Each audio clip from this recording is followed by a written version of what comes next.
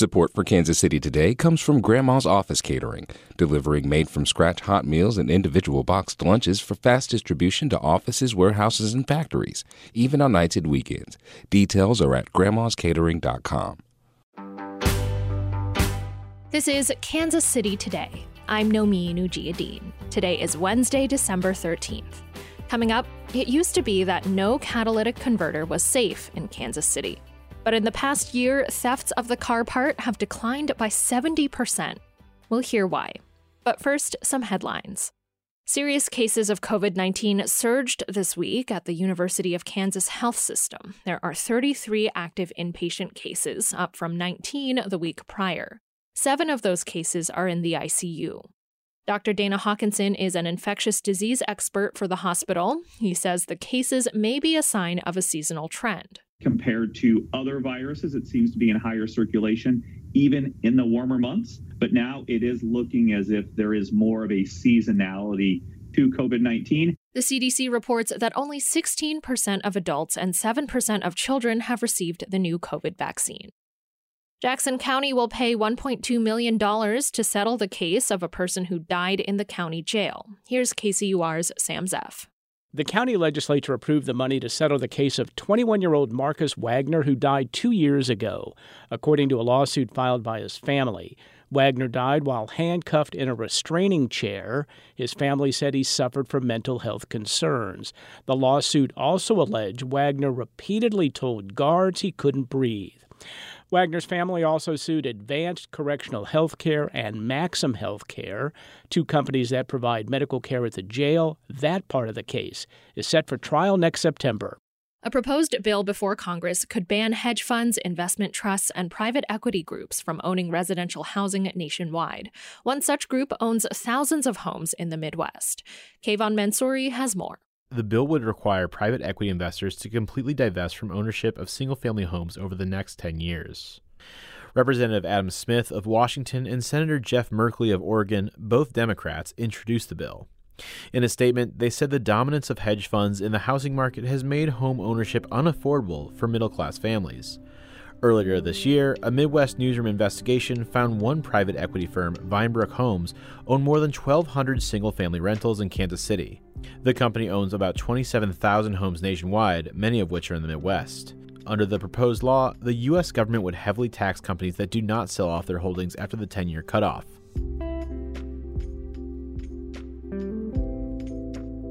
We'll be back after this.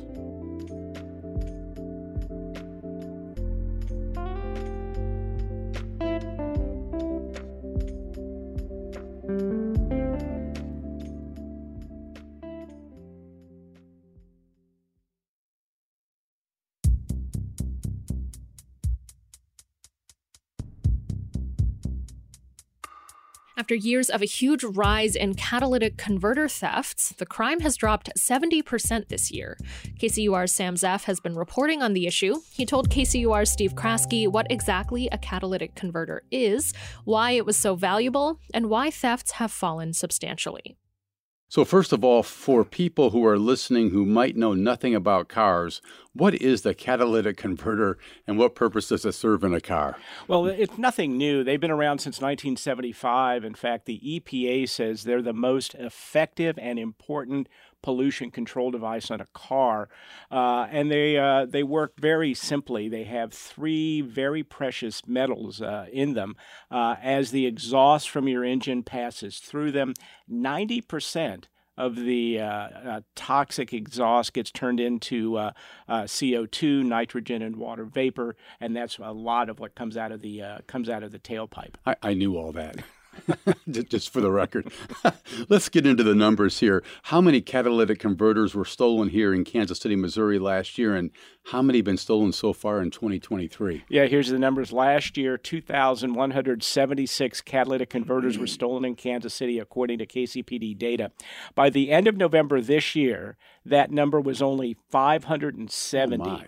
Wow. If you extend that out through the rest of the year, that is, as you've said, about a 70% decrease in Kansas City. In Kansas, the KBI also says that there was a decrease that actually started last year, a 16% decrease in Kansas from 2021 to 2022. 2023 figures from the KBI won't be available until sometime next year. Those numbers don't include, by the way, numbers from KCK. Kansas City, Kansas reports their thefts differently to the state. But what we do know, catalytic converters thefts down everywhere from a huge number to at least down in most areas. Can you pinpoint which neighborhoods are seeing the biggest shifts?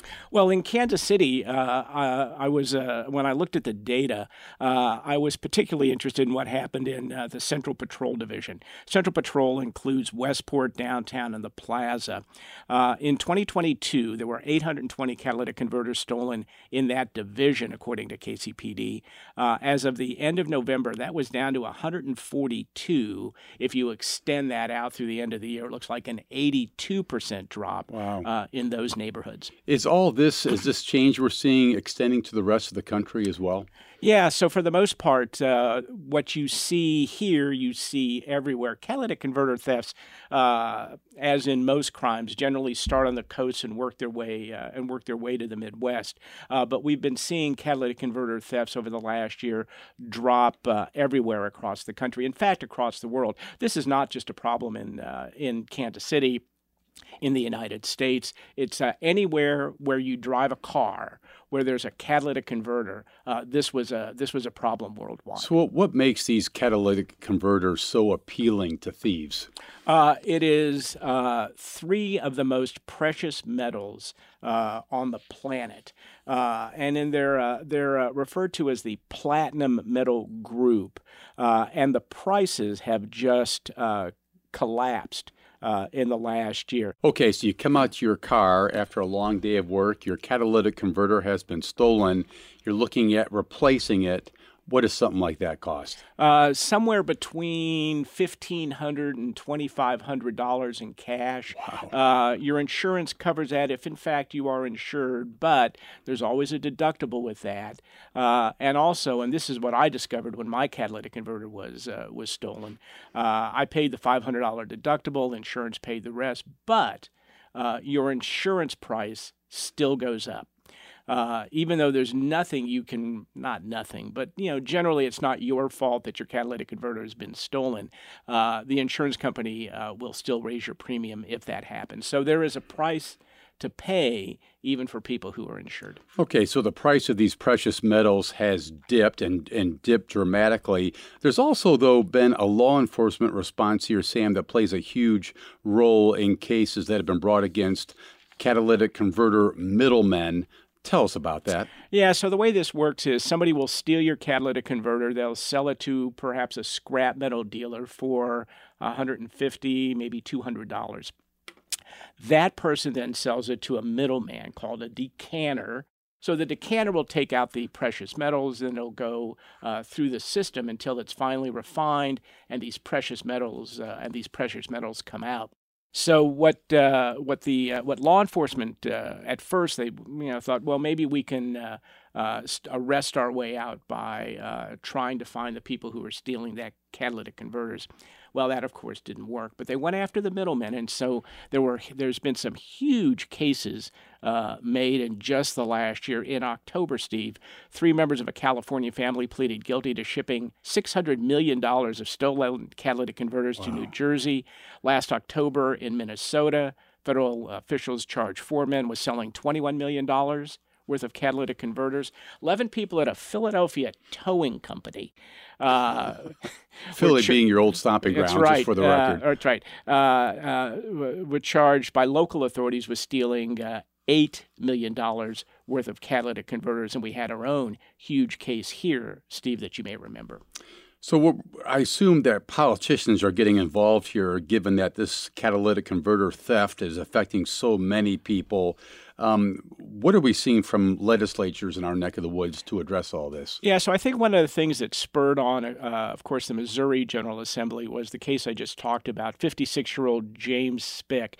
He pleaded guilty back in July to 1 count of conspiracy to commit interstate transportation of stolen property. Spick ran J&J Recycling on Truman Road in Independence. Federal authorities said between 2018 and 2021, he made $11 million selling stolen catalytic converters to companies in 4 states, including Missouri. Spick is going to be sentenced, by the way, on January 17th. So with that in mind, both the Kansas legislature and the Missouri General Assembly, well, the Kansas legislature acted. And they put in a series of laws that require scrap dealers to register with the Attorney General's office and also to report more of the transactions that they were doing. So there's a database now that police can consult, and they can look for patterns in Kansas to see what scrap yards or metal dealers are dealing in catalytic converters, and then they can make a decision whether any of that is illegal. In Missouri, there was a bill filed, and it didn't really go anywhere. And now there has been a bill pre-filed that would require catalytic converters to be stamped with a vehicle identification number. Every car, as you know, has a VIN. Lots of parts on cars also have that VIN stamped on them, which is a federal law, so that police can make cases against chop shops. Catalytic converters are not among them. This new law that was pre-filed, this legislation that was pre-filed, would require that. Here's the hole in that, though. In Missouri, under this legislation and under current sort of legislation that is out there that somewhat regulates this, if the scrap metal dealer has a previous business relationship, that's the words in the legislation, then they don't have to do all of the paperwork that goes with that. Law enforcement would say that is a hole in the law and may not crack down as much on catalytic converter thefts as they would hope. That was KCUR's Sam Zeff and Steve Kraske. You can hear their entire conversation from KCUR's Up to Date at kcur.org. This is Kansas City Today. I'm Nomi Nujiadeen. This podcast is produced by Anna Schmidt and KCUR Studios and edited by Lisa Rodriguez and Gabe Rosenberg. For more local news from Kansas City's NPR station, visit kcur.org. If you want to support our show, you can leave us a review wherever you listen to our podcasts. Thanks for listening, and I'll see you tomorrow.